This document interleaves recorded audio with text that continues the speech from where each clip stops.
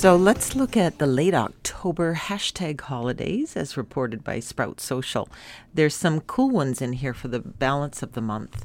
And we'll start on the 10th with hashtag World Mental Health Day.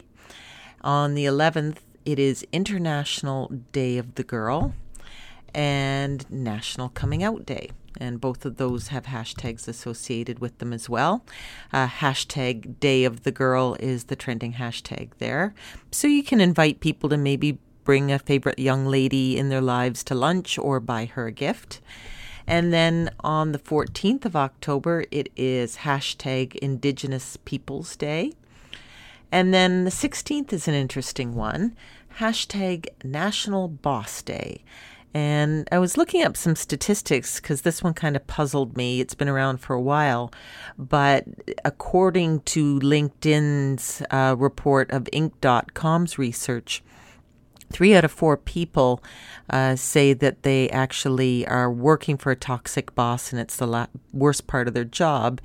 And 65% of people would take a better boss instead of a pay raise.